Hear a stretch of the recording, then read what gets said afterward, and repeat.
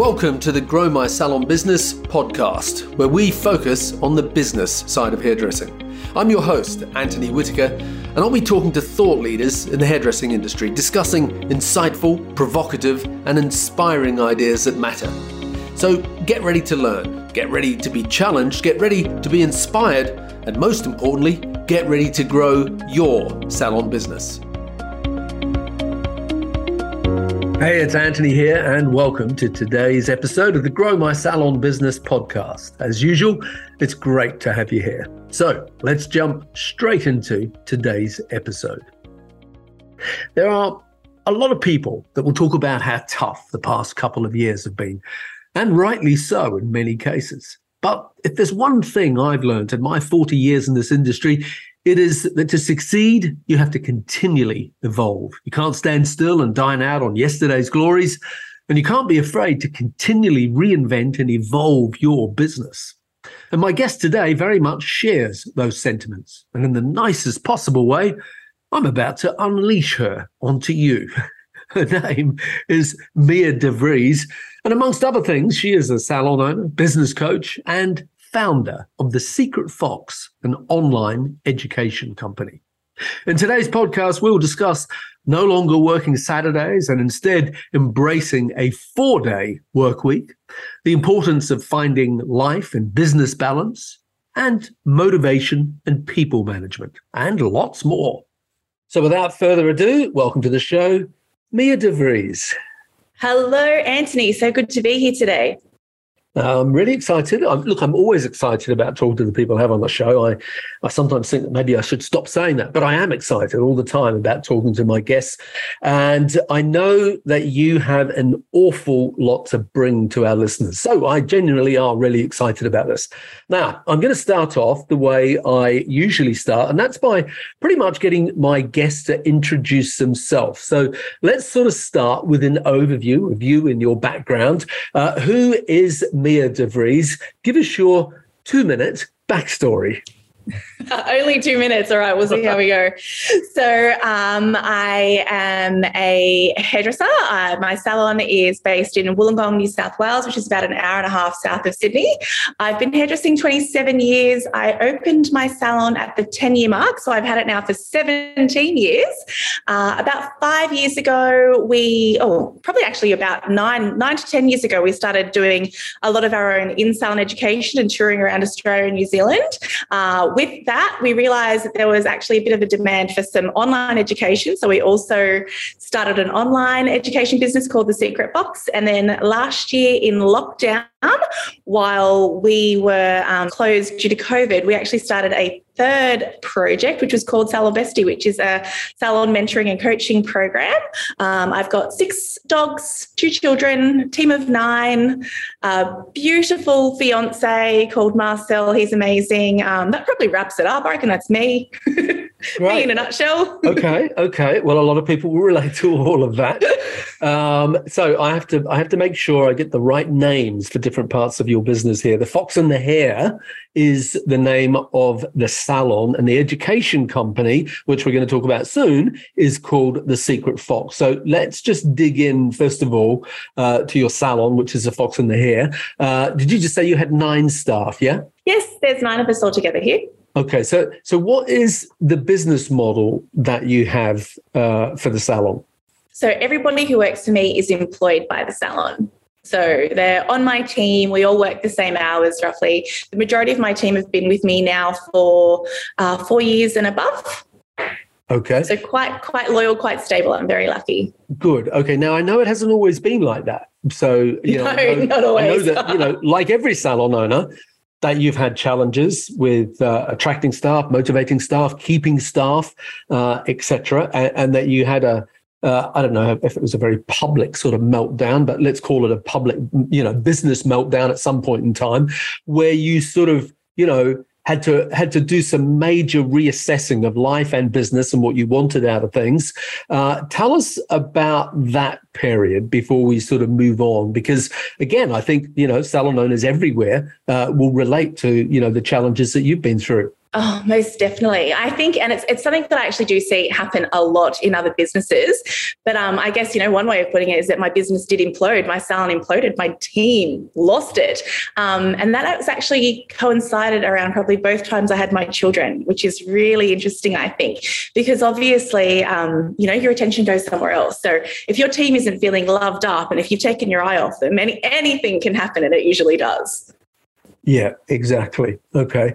So, during that sort of, rebuilding phase, what was it that you decided to change? What was the sort of, okay, these are the lessons I've learned? I mean, and funnily enough, I've got a young man who is a coaching client of mine, and he said to me just recently he'd had a major walkout and he'd lost 6 of his staff. And as you were saying that, the thing I said to him was, okay, so the very first thing to do after you get bitter and twisted and have a little bit of a breakdown and start screaming and blaming everybody else, and you do have to do that maybe for a few seconds, but then you need it. You've got to pull yourself together pretty quick, and you've got to ask yourself a question. And the question is, all right, what am I meant to learn from that? Because if I don't learn something from it, it's going to happen again. So what was the learnings for you when you went through that? I think for me, I'm always saying that I'm the problem and the solution, because I think that's one thing where, you see a lot of salon owners that will look outwards and they'll blame their team. It's their team's problem, or, it's, someone else's fault. It's never them. Whereas I always think that the fish rots from the head down. So I'm like, right, okay, I need to have a good look in the mirror and see where did I go wrong. And I'd actually say the biggest problem was communication. I'd stopped talking and listening to my people. So sort of, I wasn't really sort of seeing the warning signs that were in place. I wasn't sort of keeping everybody's egos in check. I guess I just didn't check the temperature to see how are they all floating along nicely. So that's, I think, probably the biggest thing for me now is that, now I know my entire team's love language. I know how to know when they need their cup filled. I can sort of judge it when it starts to get a little bit rocky, but I also know my sweet spot in my team. I think there was a period of time where I had 21 people, and that is way too many voices in my head. I prefer to have, between 6 and 10 voices in my head, including my own. Okay, that's interesting. And you just mentioned love language. Have you read that book? No, I haven't read the book. I've only read the short bits online about it, but no, yeah. I'm not a big reader. No, someone mentioned to me just recently, it was actually on the podcast, another guest I had, that book was so important. I forget who the author of it is. I'm sure if our listeners Google it, they'll be able to find out. But it was a really important message about understanding how other people feel loved and appreciated. And I haven't read the book, but I thought the messaging that she was, giving me about that was a really important thing as a salon owner. It was interesting the way you just sort of dropped that in there. They're having 21 different voices in your head and, not communicating with all your people because there was simply too many of them. And that often becomes a challenge, is understanding what it is that motivates and drives people. You sent me a little bit of a PowerPoint before the podcast so that I could sort of see what you'd been up to, and there was lots of stuff in there that stood out. Sorry. As I said to you once you sent it, I thought to myself, "Oh my God, what have I unleashed here?" It's a cause for concern. No, in the nicest possible way. But there was one line in there. And I think it was from a book, actually, that you'd read, and it seemed to underpin a lot of your ethos, your way of doing things, your way of working. And I thought you might have alluded to it again then with that previous question, but I'm going to ask you directly about it now. The question was that you now ask yourself across every area of your life, does this spark joy? What do you mean by that statement? Does this spark joy? And how's that influenced you and your business?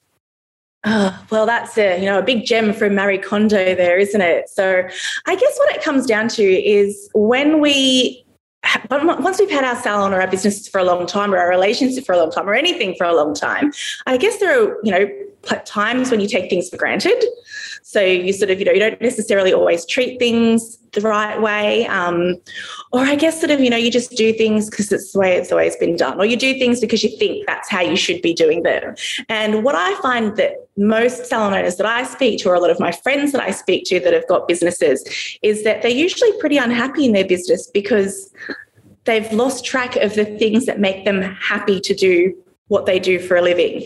So I guess, they don't like the hours that they're working because they're being dictated to. They feel like they have to do everything for what their clients want, or they have to do everything for what their teams want. And they kind of forget to include themselves in sort of, what makes them happy or what's going to fulfill them or, fill their cup up. And I think that's probably where a lot of our miserable business owners or, miserable teams come from, is because they don't know how to fill their own cup and they don't know how to ask themselves, like, is what I'm doing what I want to be doing? Am I happy here right now? Okay. And so how does that relate into some real practical things in your business? Well, I'm instead of me fishing, I'm gonna ask a more direct question. I know you now no longer work Saturdays. I know from what I read that you do a 4-day week. Is that correct? Am I right on both those Yes. counts? Yeah, we gave up Saturdays probably about 5 years ago. And it was really quite funny how that originally started. So it was more, I guess, I had quite a young team at the time. They've all grown up a little bit now. So there's not as many Saturdays off for music festivals that they used to ask for. But what ended up happening with that was that, there was social. Young people are social. They want to go out and they want to have fun. So they were constantly asking, can I have this day off? Can I have that day off? And I guess sort of, after a while, you get sick of having to say yes. So I was just like, wouldn't my life be easier if we just closed Saturdays? Also around that time was when I had little babies. So I thought I don't particularly want to be in the salon on Saturdays either. I'd prefer to be doing family things and making memories with them. So I guess that was a bit of a priority shift for me. Closing Saturdays actually happened over a period of time. I think the first year we did it, only two of the girls, the two party girls, ended up not working Saturdays first. After a year of watching them not work Saturdays, then the rest of the team thought, hey, maybe it's our time to not work Saturdays as well. So then they dropped Saturdays, and the only sucker that was still working Saturdays was actually me. So I think I was the last one to drop Saturdays, and I sort of stepped that back. So I went from working every weekend to working every second weekend to working one Saturday every 6 weeks. So I was constantly putting my, my hand gently on my client's shoulder and saying, hey, just wanted to let you know we're not going to be working weekends anymore. So would you like to book in on a Thursday night or a Tuesday night? Until eventually I had to put my hand on their other shoulder and say, hey, so I'm not going to be doing nights anymore. Would you like to come in on a Friday? So we just gently let them all down. So it was quite interesting. I think, I find it fascinating that it's such a big conversation, sort of in Australia in particular, about not working weekends. Like, it seems to be a real sticking point for everybody coming out of lockdown. But I just think, yep, that might be trending now, but who knows? Maybe in like 2 years' time, we'll all want to be working weekends again. Sort of, the world's gone mad at the moment. Nothing's as usual. Yeah, it's certainly a topic of conversation everywhere. I must admit, the very first person that I came across who was doing that, and it was about 5 or 6 years ago, was someone in Australia, in Canberra. And I'm trying to think of the name of the salon.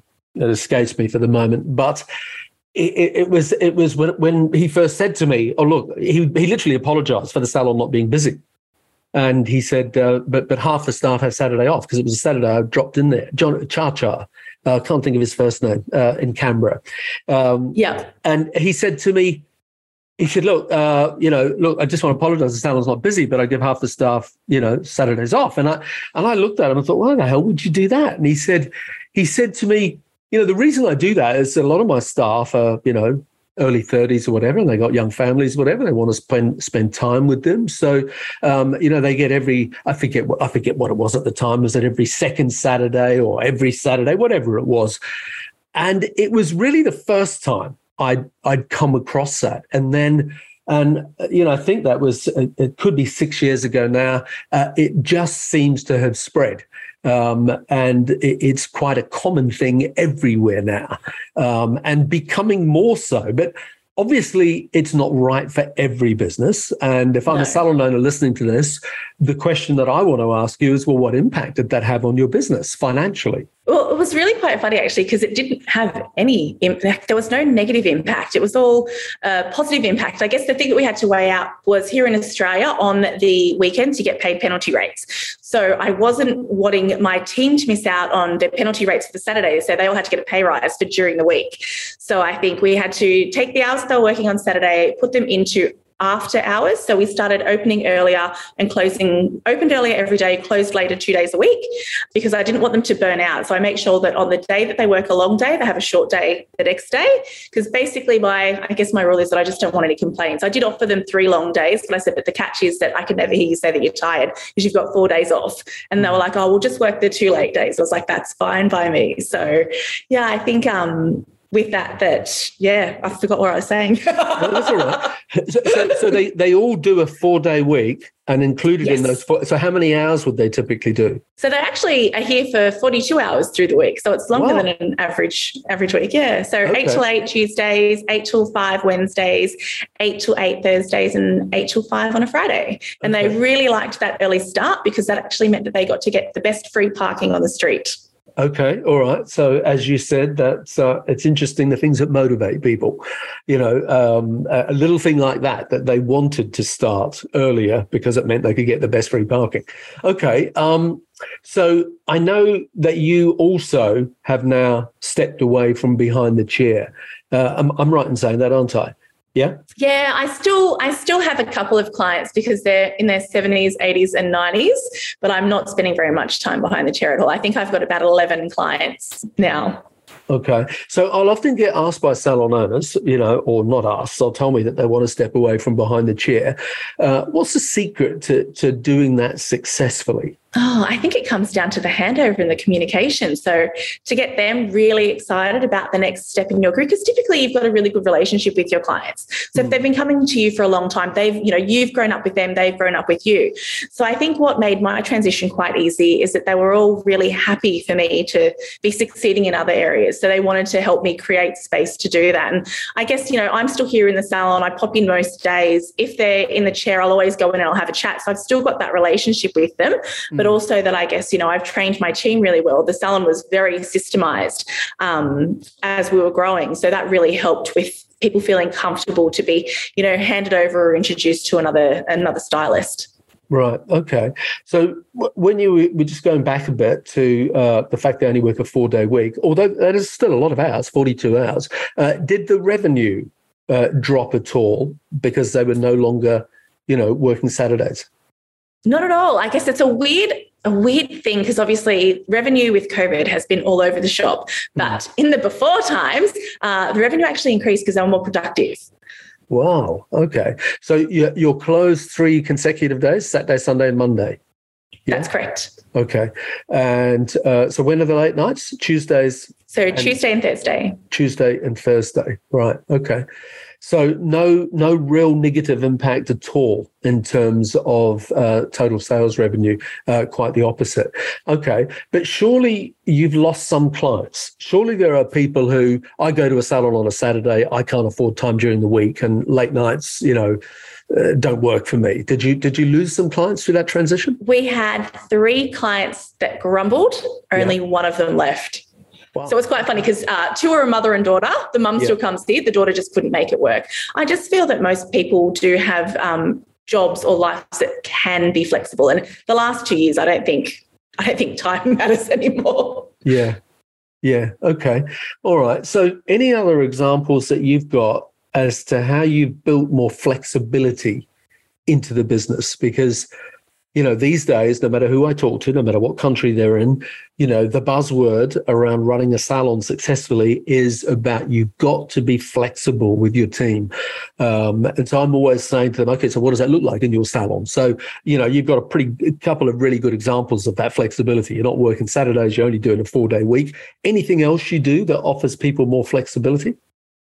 Oh, I guess my team have learnt how to communicate with me very well. So I'm a yes person, provided they bring me their problem and their solution. So they basically get whatever they want because they know how to ask for it. So, prior to closing weekends, one of my girls would come to me and say, oh, I've got this event on. And then she'll say, I'm fully booked on this date, but I can already move this person to this column and this person to that column and they'll be okay. And I can pick up an extra hour here or there. And so it just makes it really easy for me to say yes. So typically I think my team's a very happy team because I rig everything in their favor as well. So I make it that, I help them achieve their goals. I make things easy, I set the path for them. So they really just have to reach out just a little bit to grab things.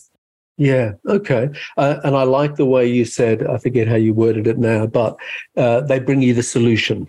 They bring you the problem, but they also bring you a solution with it. And I think that is a really important thing. Well, I used to have that as a rule in our team meetings, that you can bring up anything you want in the team meeting, as long as you're also bringing up a possible solution. The solution doesn't have to be adopted, but you can't just moan and groan. You've got to bring up a problem, and this is what I think we should do to resolve that problem. So, that's a good mindset for people on the team to have. Now, I know you've recently had a big renovation in the salon, and it looks fabulous. I can sort of see it in the background, and I was checking it out on Instagram, etc. It looks great. Tell us about the renovation. Why did you do it? And what are some of the things that you've integrated into it? Because I can see that cocktails have become a significant part of your business. So it was quite funny, actually. We started renovating 2 weeks prior to going into lockdown. So we'd actually already started knocking down walls. We were just going to work in a shambles for, we thought maybe 4 weeks maximum. And then I think we hit our second wave here in Australia, and we got closed down for, originally, I think it was only going to be about 6 weeks. It ended up being about 4 months. So I still laugh. I think I can go back onto my Instagram, and we were waiting for a lot of furniture because obviously everything was taking such a long time to come into stock. So we'd started the renovation. We'd had our mood boards done. We actually did the majority of it ourselves as well because we couldn't get any tradespeople because lockdown. And what we ended up doing then was, I still remember there was, running jokes about how in August, a lot of our equipment wasn't due to arrive until October. So it was like, we're going to have a half renovated salon with mismatched furniture, and it's going to be a big nightmare. And then our lockdown got extended further and further and further. But what was really interesting about that was that we went from a 21, so prior to the renovation, when we reopened from the first lockdown in Australia, we had to work with a 1 person per 4 square metre rule. So that meant that we were only using every second station. And so the salon looked really weird to have, a busy chair, an empty chair, a busy chair, an empty chair. And I thought, right, let's just get rid of those empty chairs because it doesn't look like we're going to be using them anytime soon. So we went from 21 stations down to 11 stations so we could space them out to be COVID safe. And what we ended up doing then was we thought, okay, so that we can actually afford to reopen, because we were only doing half the amount of clients, the volume was gone. We needed to elevate our client experience so that we could actually justify popping our prices up as well. So that was a fun game for me to play, because also what I realized was when we weren't doing the volume of clients, my team weren't hitting their targets. So they weren't making the money that they should be making either. So we actually completely changed our business structure, completely changed our prices, reformatted everything so that I could rig it that we were going to be successful on the other end of this. So that meant that we actually upped our prices between $50 and $100 per client. So everybody's client spend went up. Mm-hmm. We extended our appointment times. We started working 1-to-1, which was also a big change for the team. So that was, I guess, we were giving a different level of service because we were staying with our clients the whole way through.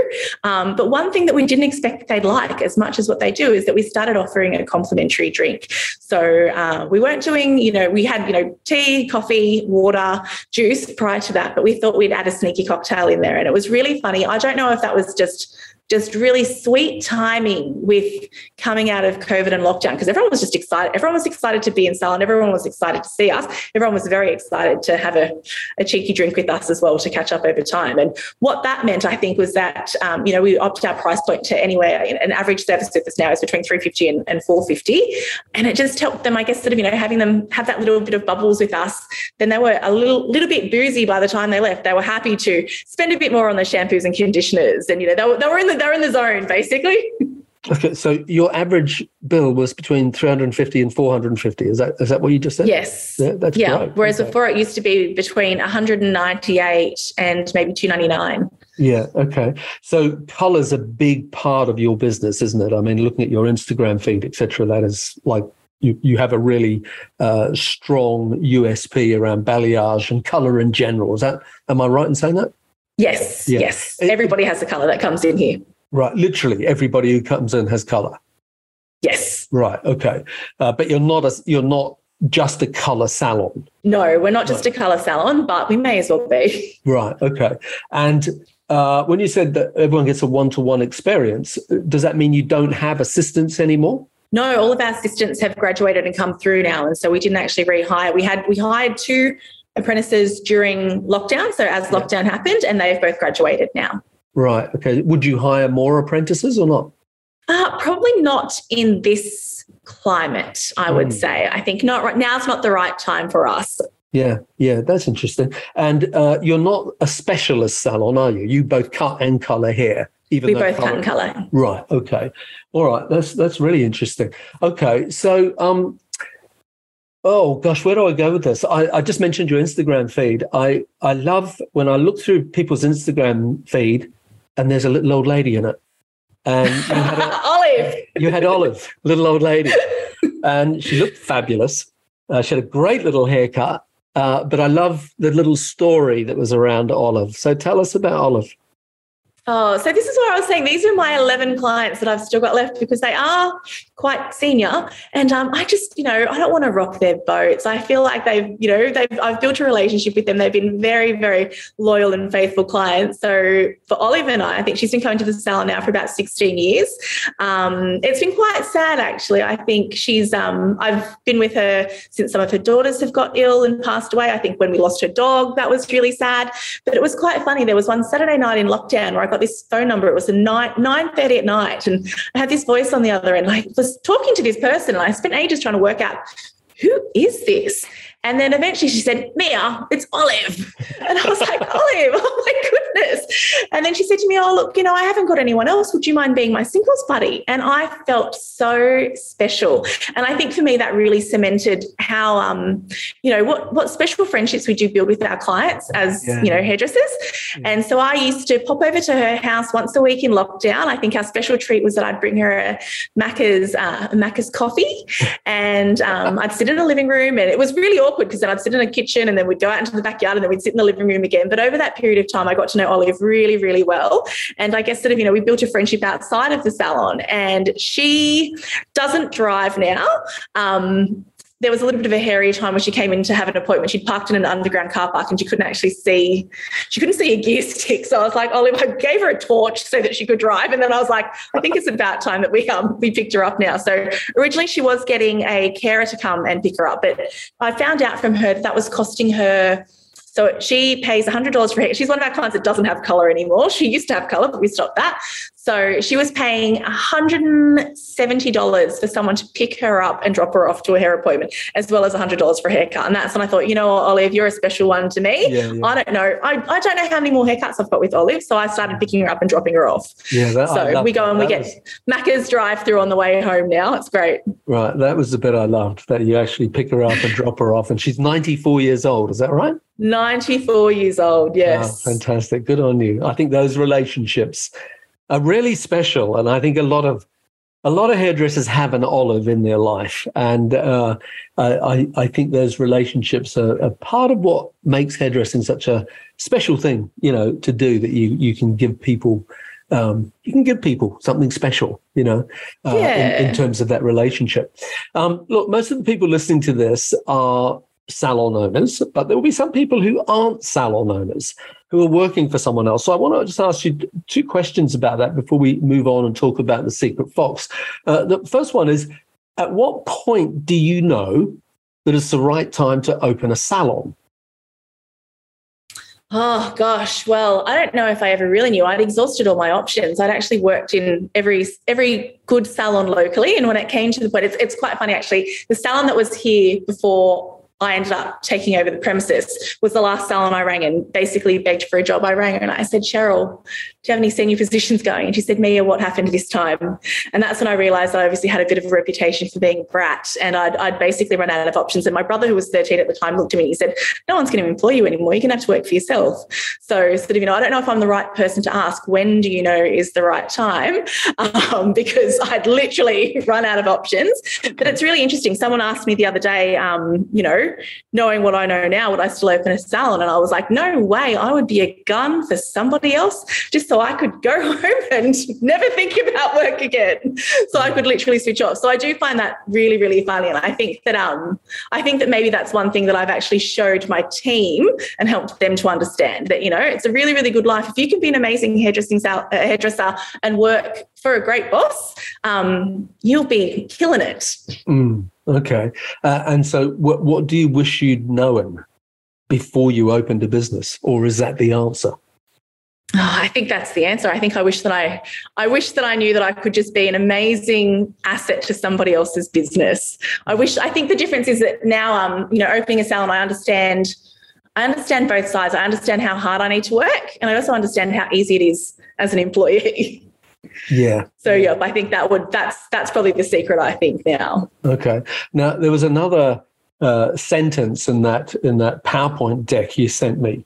And it was a really good deck. I gather that is a presentation that you do to people, and I thought it was a great deck that you'd put together there. But it was a sentence that underpinned a lot of why you do what you do.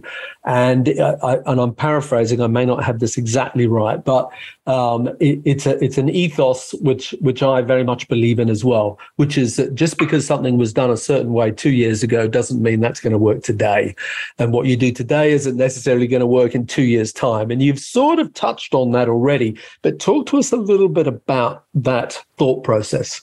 I guess sort of that you just need to be flexible. Flexibility is key. I think, I think the reason why I'm so happy, or the reason why sort of, I get lucky with the projects that I do, is because I'm willing to give everything a go, and that I am pretty go with the flow. I don't really get too rattled by things. So I think, I just think I'm very open-minded. I'm not stuck in my ways. I'm willing to try new things. And if they don't work, it doesn't matter. You keep going. That's a lesson learned, really, isn't it? Yeah, exactly. Okay. All right. Let's talk about the Secret Fox, which is your education company. So what exactly is it? I know that our Australian listeners will be very familiar with it. And I know that you do have quite an international following, but there'll be a lot of people in the UK and the US and elsewhere who haven't heard of it. So tell us, what is the Secret Fox? Oh, I guess probably the easiest way to explain the Secret Fox is to say that we'd be like Netflix for hair and makeup artists. So we are online, we are accessible 24/7. We've got, we run online live stream classes into a closed Facebook group where you can chat with the guest artist. We've done, I think it's been around for about five years. It'll be 5 years on the 20th of this month. We probably live stream sort of 2 to 3 times a month. We've got a backlog of over 100 classes right now, and they cover everything from hair cutting, colouring, styling, social media, business, and makeup. Great, fantastic. And it's subscription-based, is it? Is that how it works? Yeah, so it's subscription-based. So it works on a $99 a month subscription. So you can opt in at any time. There's no lock-in. Right. And when you're a subscriber, you get access to everything. Right. And did you say there was one every week, a new class every week? No, we probably do I'd never get any time off if we did that. So every 2 to 3 weeks, we host another class. Right. Okay. And they're all, I mean, I'm lucky enough to have done a couple of them. We've had you on twice now. Yes. Twice. Yeah. Are they all a similar sort of format, like, an hour and a half or whatever? I mean, are they? It depends on what's being covered. So right. Sort of, some of the social media classes might be a little bit shorter and punchier. Yeah. If it's a colour corrections class, you could be there with us all day. So they are live, but they're recorded. You can watch back at any time. Right. Okay. So how did it come about? How did you, you said 6 or 7 years ago, I think, that you first started this. So how did it come about? I think what was probably really different about us at the time is we would have been probably one of the first unknown salons who wasn't supported by a product company. We just started doing our own education. So I think we had sort of come onto Facebook and Instagram at a time, sort of, I guess, before it really boomed, before a lot of people were really using it for their businesses. And I guess we were showcasing our skills, and we were having a lot of people. What actually started our education was what we found that we were doing is we were doing a lot of corrections for other salons. So when balayage started trending it again about 10 years ago, not many people really knew how to do it or understood what it was. And I was just very fortunate that when I started my apprenticeship, sort of, 17 years prior that balayage was sort of just coming out and foils were coming in. So I'd actually seen it. I'd never physically done it, but I thought, I reckon I could give that a go. And over that period of time where we started doing a little bit more of it, we ended up refining our skills a little bit more. And we found that we were having, clients travel from, as far as Canberra, which is about 3 hours from where we are, and Sydney about an hour and a half, to have their hair done by us or fixed by us. And we thought, well, we can't balayage everyone's hair, so we may as well start showing other people what we do. And from there, our classes ended up growing, where we toured around Australia, we toured around New Zealand. We got picked up by a colour company at the time. They also helped with touring us. And then I think just one day we thought, we'd just give it a try of putting it online. And I guess it's always like anything, when you do something and you think, is anyone going to buy it? And I hope somebody wants to watch, because we're always worried that, no one's going to come to our party. And we ended up finding that from when we launched it, I think we had the tickets live for about a month. We sold 700 tickets. So 700 tickets at $99 was a really, really great day for education. And what we noticed from that was that obviously there was a need for online. I think nobody was really doing that in Australia at the time. So we thought, okay, let's start this. And we started, we decided that we'd make it a subscription-based business. I did have a business partner at the time, and she loved anything that was on a subscription base. So she was very, very clever that way. So we did make it a subscription. I think when we started, we probably had about 200 subscribers at the time, and it does fluctuate. So I think at the moment we've got about 400, depending on who the guest artist is, we might go anywhere between 600 and 800 subscribers. So, but people tend to come and go for who they're interested in, or the topics that they're interested in as well. Right. Okay. So it's been a great side hustle. Yeah, I'm sure. So how can people find out more about it? So they can find us on Instagram at the Secret Fox Education, or they can head to the website www.thesecretfox.com. Okay, I will put both those links in the show notes for today's podcast. So you were very much a sort of an early adopter to social media, and you got a lot of traction there right at the beginning, which has been really beneficial for your business.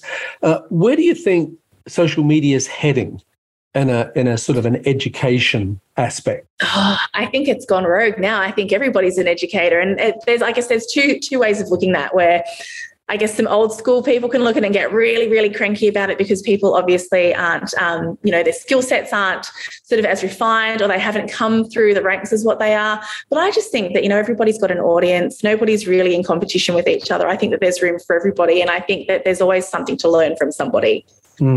Okay.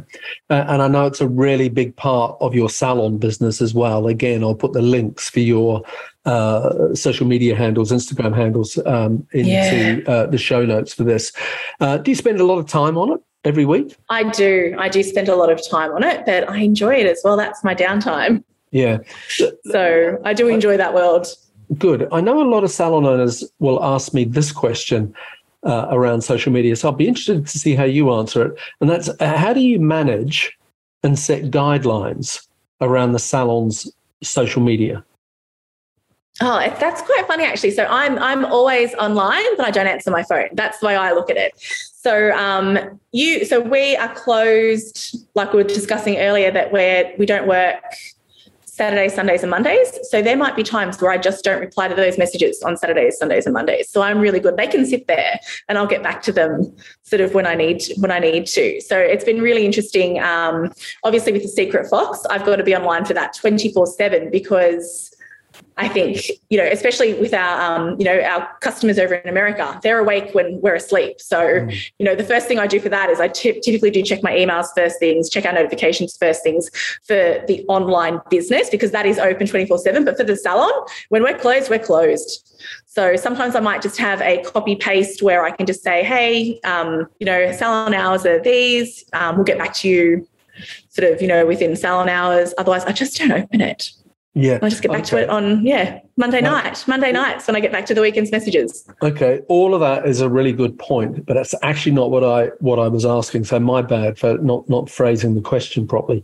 What I meant was, a lot of salon owners will recognize, especially older salon owners, they will recognize that 20 years ago you owned the intellectual property and the contact details of your clients.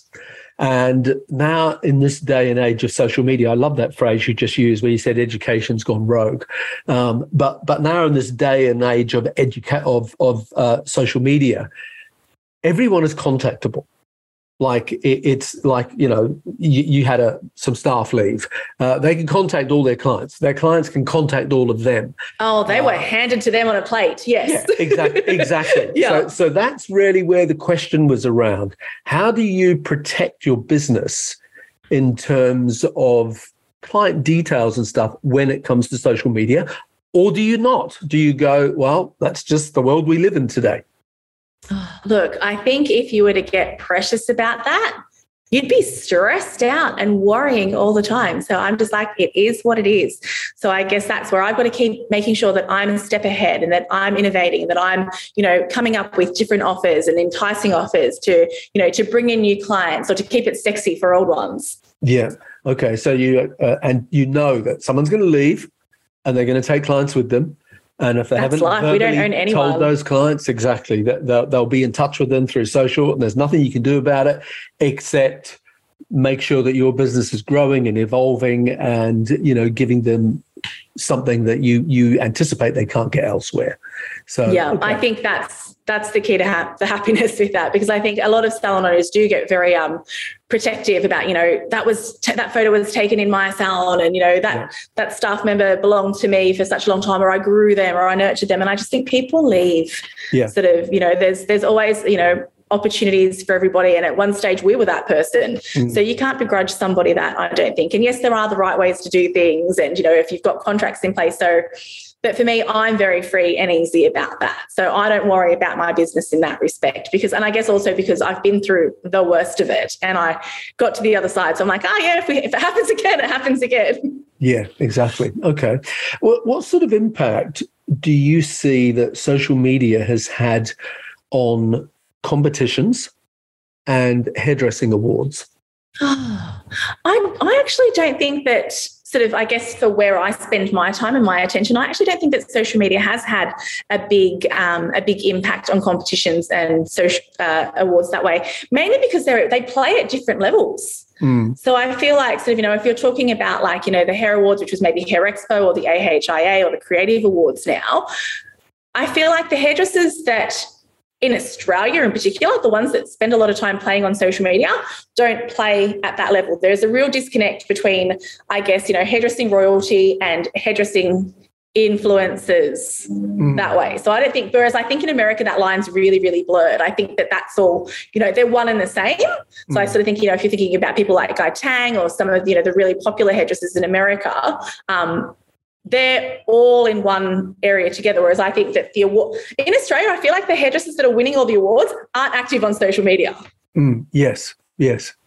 And is it because, you see, the people that my observation of it is that I did look and I've forgotten what the number is. How many people do you have following you on Instagram, for example? I think we've got about 66,000. Right, that's what I thought it was. I just didn't want to get it wrong. So, you got about 60,000, 66,000, followers on Instagram. Is that your award? Is that your recognition?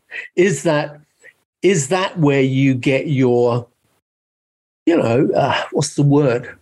Acknowledgement, recognition, award, endorsement. Is that where that comes from? Because pre-social media, you got it from, in a lot of cases, you got it from entering competitions and winning awards at different hairdressing events and NAHAs in America or Hairdresser of the Year, etc., in Australia or in the UK.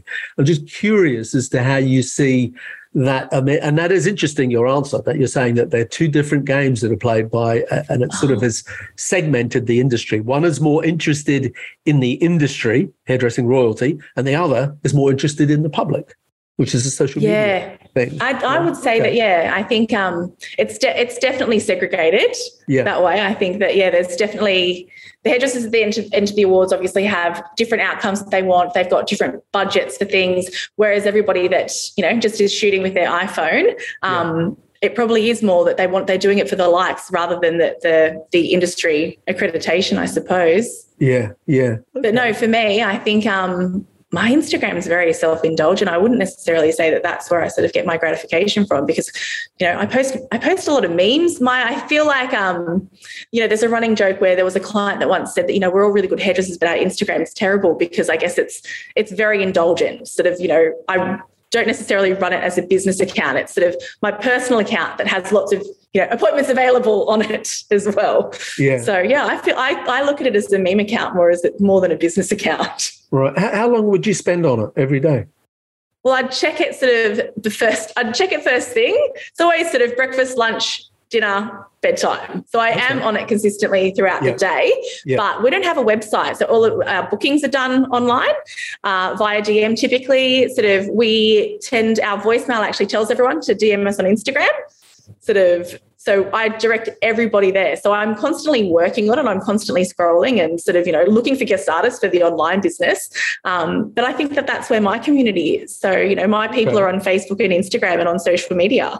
Okay. So I want to pick up on that. You said we don't have a website. That's obviously a conscious decision. Talk to us about that.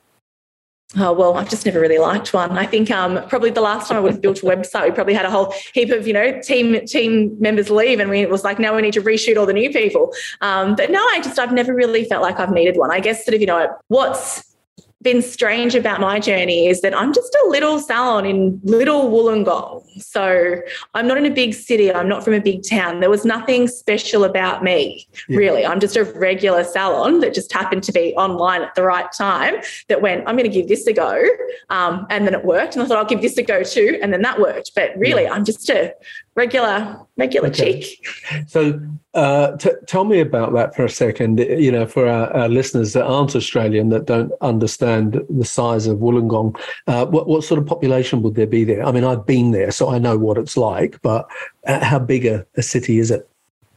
I don't actually know what the population is, but we're bigger than a country town, but we're smaller than a city. So we're regional. Right. Yeah. Okay. So probably I'm going to maybe I'll Google it while you're talking. And see what it comes up. So neither of us make fools of it. But I guess the difference is that in Wollongong there aren't a great deal of opportunities. Whereas if you went to Sydney, you'd be doing fashion weeks, or you could typically work in one of the cool salons. Or, we don't have a Tony and Guy here. We're still quite little and pokey.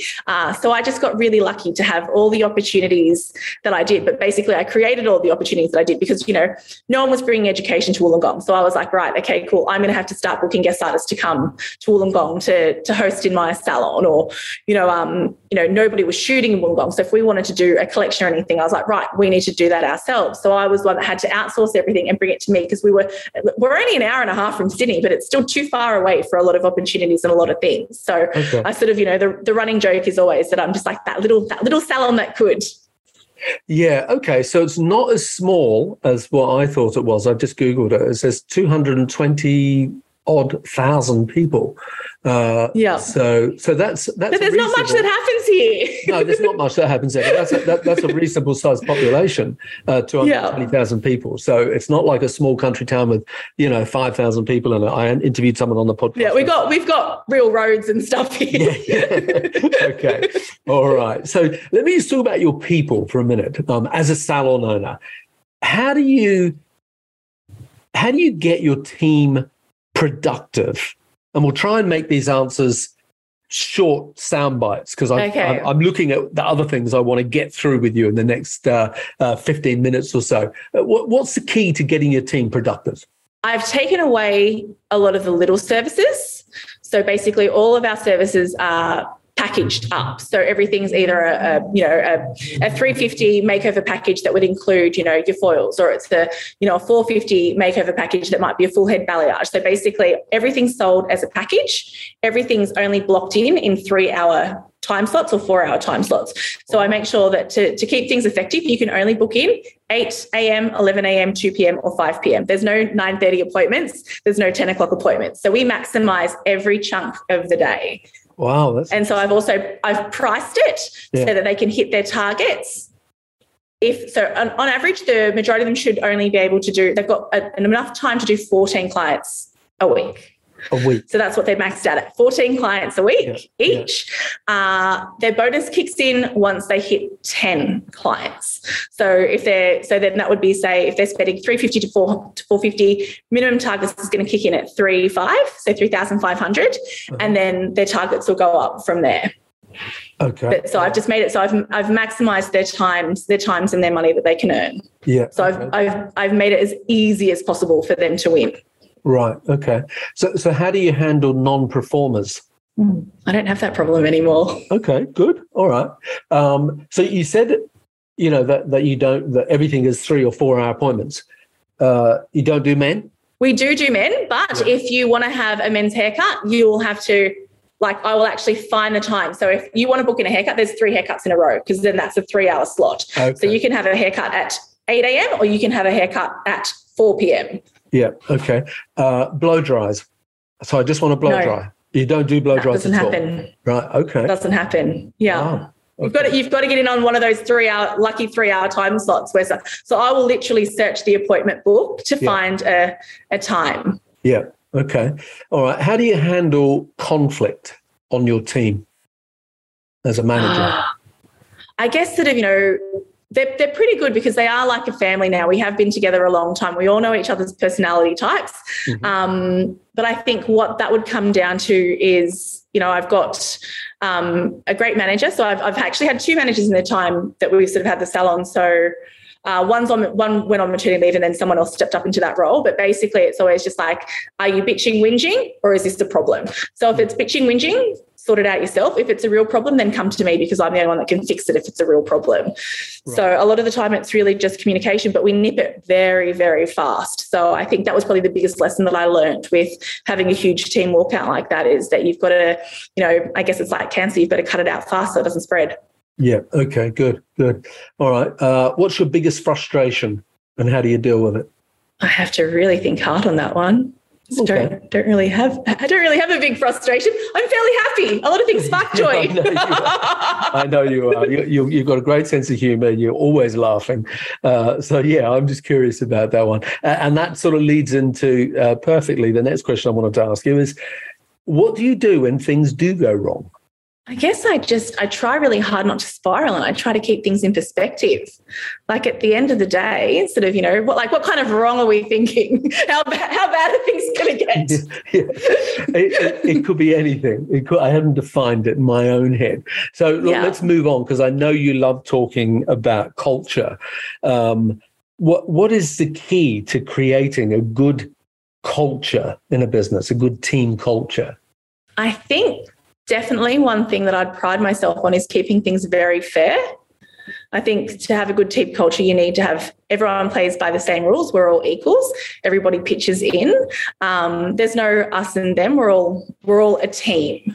I think that would probably be a big key of that for me. Yeah. Okay. And I know you've said a lot of your team have been with you a long time, so maybe you don't have anyone who's Gen Z, anyone under the age of 24.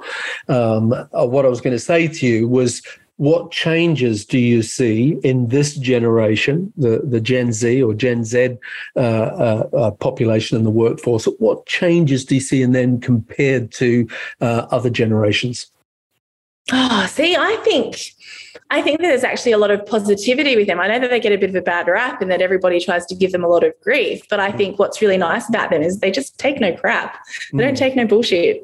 Yeah. And I actually think that's really refreshing because you know where you stand with them. Yeah. So if they don't want to do it, it's a no. So if there's a better, sexier offer, they'll let you know about that too. So I just sort of think you've got to keep it interesting for them because they're keeping us on our toes as well.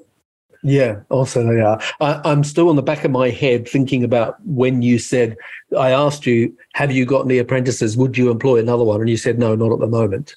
And I'm thinking about the connection between those two things. No, that's actually just a COVID decision. Right. So it's sort of more like, for me, I guess it's a little bit like, I don't really know what the next couple of months will look like here in Australia because we haven't quite recovered from the Omicron wave from January. And I feel like we've come through with winter. There's a lot of influenza happening here as well as a lot of COVID again. Yeah. So that would really be all it would be for me, sort of that way. Yeah. All right. let's talk about money for a bit. And I know you warned me that numbers was not always your great strength. It's not my main driver. Okay, yeah, and that's cool. Freedom is my driver. I like to have time. Good. Well, the two are related, aren't they? Yes. Freedom and having a viable, profitable business. Let me ask you this: as a salon owner, someone who's been in business a long time, someone who now talks to a lot of salon owners and in different countries, what sort of profit margin? And as someone who's got a profitable business, what sort of profit margin do you think a salon should realistically be achieving as a percentage of their total sort of sales? Oh, it's so variable because it just depends on how much you want to work. Sort of, what do you want? So I guess like we're looking to buy a new house. We want to move and upgrade our house. So I need to look a lot sexier on paper. But I guess sort of, I don't know. I guess profitable, it's so variable because at the moment with how things have been here in Australia, I can't necessarily control how much is coming in anymore, but I can control what's going out. Yeah. So I've been, rather than looking at sort of, where my profit is, I've been looking at where my spending is so I can rein in on that. Yeah. So, yeah, I wouldn't really know percentage-wise because that's okay. It's so different. Okay. I mean, on average, no matter who you talk to, on average, you will say people, whether it's in Australia or the UK or the US, is that the average salon is making a profit of somewhere, and this is after the owner's been paid, okay, after all the overheads, of usually, typically, it'll come in at a number of somewhere around the 5 to 8% mark. In other words, it's not huge. Now, are there outliers? Of course there are. I know people that make 10, 15, 20% profit, but that's not the norm. So I was curious as to, with your experience as a percentage, what you would see that as being. Linked to that is retail. What percentage of your sales, if you know them, come from retail? This is a hard pass on this one. It's very, very small. Our percentage on retail sales would probably be like 7 or 8%. It's not very high. Right. Okay. Yeah. No. That would be. That would probably be, that is low for Australia without a doubt. Yeah, I think Australia sits around 12%. We are low. Yeah, in the US and the UK, your numbers are about the same as theirs. So okay, and is it growing or is it declining, your retail? Ours has actually grown. So we're doing much better because I think the team really like the brands that we're working with these days. Okay. So I think that's made a big difference for us. But we've always been lazy retailers. And I think also actually the salon design, where our retail area is, it's not easy to get to. Yeah. Okay. So all right. You walk in the door, you walk straight past it and you head upstairs. Okay, got it. You touched on how your people are paid and expected levels of productivity, okay? Can you just tell us a little bit more about the system that you have for how you pay your people? So like I was saying, all of our services are packaged. So we know that the client's guaranteed spend, provided I can get that bum on a seat, their guaranteed spend is a minimum of $350. Everybody has sort of 14 appointment slots in that week. So where they've got their 42 hours. So it's an 8 a.m., 11 a.m., 2 p.m. and 5 p.m. time slot. So I think, the maximum that they could take, well, the minimum that they would be taking on a short day would be 3 times 350. And on a long day, it would be 4 times 350. And then everything, like then the retail and, the little add-ons and extras is on top of that. So their bonus kicks in at that 10 client mark. So 3,500. Once they hit 3,500, they get a $100 bonus. Then what they do for their next, so once they hit the next 350 after that, they get 120 on top of that. So it compounds, so they'd get 220. Once they hit the next 350 after that, then they get 150 on top. So all up, so if they hit their third tier, it becomes 370 that they take home. And then it goes 150 for every 350 after that. So it goes up in 350 increments. So they have the potential to earn a lot. And I have made it easy for them to hit their targets. Yeah. So they get paid just slightly above the award wage here in Australia. But the majority of them are taking it home over $1,000 a week. So when we came back from lockdown, I asked them what did they want to earn? Yeah. And they all sort of came back with that figure. So I said, right, how can I make this work for all of us? They came back with a figure of $1,000 a week. That's what all of them wanted. They all wanted $1,000 a week. Okay. So, and that's Aussie dollars. That's Aussie after tax. Yeah. That's after tax you're talking about. After tax, okay. yeah. So ballpark, I love how hairdressers talk about after tax as if the tax isn't an issue. That you have to pay. They wanted that in their bank account. Yes. They wanted that to live on, yes. Yeah. So in other words, 100, they want to earn 1,300 a week. Ballpark, yeah. I'm guessing now. So that's a significant amount of money. $1,000 as take home a week, Australian dollars, is about 500 Great British pounds, and it is about 800 US dollars. Okay, for our international audience. Okay, well that's good. That's really interesting. I know we've got to wrap up in a minute. I just want to ask you, is there any bit of technology? I think I know the answer to this. What bit of technology do you use in the salon that you couldn't do without? Oh, my mobile phone. Right. Okay. Yeah. Okay. And what do you think about the changing business models? There's been a huge shift all over the world. In America, the salon suite thing started at least 20 years ago, but it has had a lot of momentum in the last, say, 10 years. And now it is a hugely popular business model. Now, I know the salon suite thing in Australia is comparatively new, probably the last, I'm going to guess and say last 4 years. But the salon suite business model in Australia is growing. And like the UK and everywhere in the world, there is a lot of movement towards people being independent, people being self-employed. Just quickly, what are your thoughts about that? How's that impacting on your business, or isn't it? It's not really impacting on my business because I guess I've got a team and at the moment they're quite happy. But I think what that really comes down to is the reason why the reason that I'm hearing why everybody's leaving sort of, traditional workplaces is because they're not getting the flexibility and they're not getting the money. So I think that they think that, working for themselves, yes, they will get that, but they're also going to have to work a lot harder and they're in charge. Yeah, so that was it. That nailed it. Flexibility and money. So within a traditional business model, if you can look for ways, as you have, to provide flexibility and to make it work for everybody financially, that traditional, whether you call it employee-employer or whether you call it a commission-based business model, it is alive and kicking and has a strong future, but it has to evolve from the way that it's been. Without putting Definitely. Words in your mouth. Does that sound like a pretty good summary of that? Okay. Yeah. Let me ask you this. What lesson have you learned in life, not necessarily hairdressing, but what is the biggest lesson? And I know you've had a few curveballs thrown at you over the years, which we haven't mentioned on this show, but what's the biggest lesson you've learned in life? People are going to be wondering about the curveball that I mentioned. And for our listeners who don't know, Mia's house burnt down.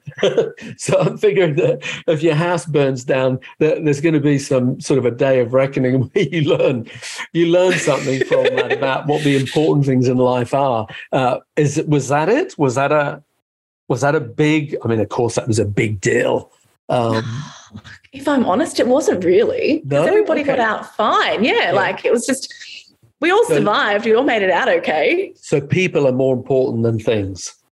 People are more important than things, but I love things. But I guess, my other mantra, so aside from, just because it worked, worked for you last year doesn't mean it works for you today, would probably just be, it is what it is. Yeah. So I guess that's what it was. My house burnt down. It is what it is. I can count all the heads. All the heads are still with me. Yeah. We did lose about 100 fish, but, babies, dogs, they were all good. It is what it is. So I think that's one of the things that just helps me slide through life because I don't fight it. Yeah. Sort of, I can kick and scream. It doesn't change it. So I'm just like, all right, this is what we're dealing with. Let's go. Yeah. Okay. And I love asking people this question. What do you wish you were better at? I wish I was better at showing up for my business. Really? I'm surprised you said Yes. I thought you were going to say. I thought you were going to say numbers. No. But if I showed up for my business, I'd probably have better numbers. I was like laughing that people buy from people they know, like, and trust, and I'm like, oh, yeah, I don't want to have to do that. So. Okay. So that's probably one of my big goals for the next few months is to show up physically, show up for my business, be one of those people that be in there more. One of those people that turn up on social media and say, "Hi, my name's Mia. You should buy this product from me." Right. But no, I don't really like doing that. So yeah, I'm trying to think what would be there. Okay, right. No, well, see, I'm not going to say numbers because I just don't get hot for numbers. So. No, okay, I get it. I didn't used to, but I do now. The very last thing is, and I mentioned this to you before we started recording, is the majority of our audience are you, meaning that they're women, that they've got a family, they've got a business, they've got lots of stuff going on. And I often get women say to me, how do you balance? There'll be women listening to this, driving the car or doing the dishes or running on the treadmill or whatever. And they'll be thinking to themselves, how does she balance all this, being a hairdresser, a businesswoman, a mum, a wife, 3 different businesses, okay, 1 salon, 1 education company, 1 coaching company. How does she balance all this? What's the secret to finding that sort of balance? I think the secret is asking for help. Okay. And I think that was probably, when we spoke about sort of, what do you do when there's like a little niggle in the salon or something like that, or if someone comes to me and has a bit of a whinge, like, this happened or that happened, and I always say, did you ask for help? And they'll say no. And I said, because if you ask for help, if you ask someone for help, they don't say, no, I won't help you. They will always help you. So I think that's what it comes down to. I think that's a big key, is asking for help. So I know now if I need to ask my partner to help me with something or for support, if I don't know how to do something, I'll outsource it. So, like we've been talking about numbers and how I don't particularly love them. My bookkeeper comes every single Wednesday to come and see me, and she does all of my books and my reports for me. And then I meet with my accountant every month because they're not my passion. So I get help in those areas where I'm a little bit weak. If I need my kids to help me with something, sort of, I've got to word that a little bit different to get them motivated. But if I need support, or if I'm struggling with something, or if I don't know how to do something, if I'm bad at something, I will always ask for help. Because then it's somebody else's problem. But that's what I always think. I think, if you ask someone for help, no one ever says no. Yeah. Okay. All right. Well, that's the perfect note to wrap up on. Where can people connect with you on Instagram or any other social media channels? So Instagram's probably where I am the most. So you can just DM me anytime at The Fox in the Hair. Or I'm always on Facebook as well. So you can slide into my DMs. I do check that all the time. Never call me. I'll never answer your calls, but I will respond to your DMs. Right. Well, if you're listening to this podcast with Mia de Vries and you've enjoyed it, then do me a favor, take a screenshot on your phone, share it to your Instagram stories. And don't forget to subscribe and leave us a rating and review on the Apple Podcast app. So to wrap up, Mia, I've thoroughly enjoyed talking to you. You're a real live wire, and you're full of information and openness and honesty, and you are what I would refer to. Someone called me recently, and I like it, and that was a truth teller.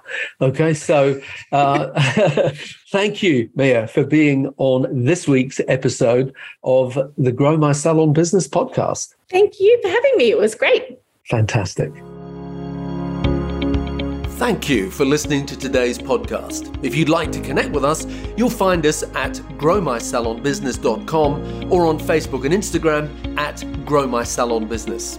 And if you enjoyed tuning into our podcast, make sure that you subscribe, like, and share it with your friends. Until next time, this is Anthony Whitaker, wishing you continued success.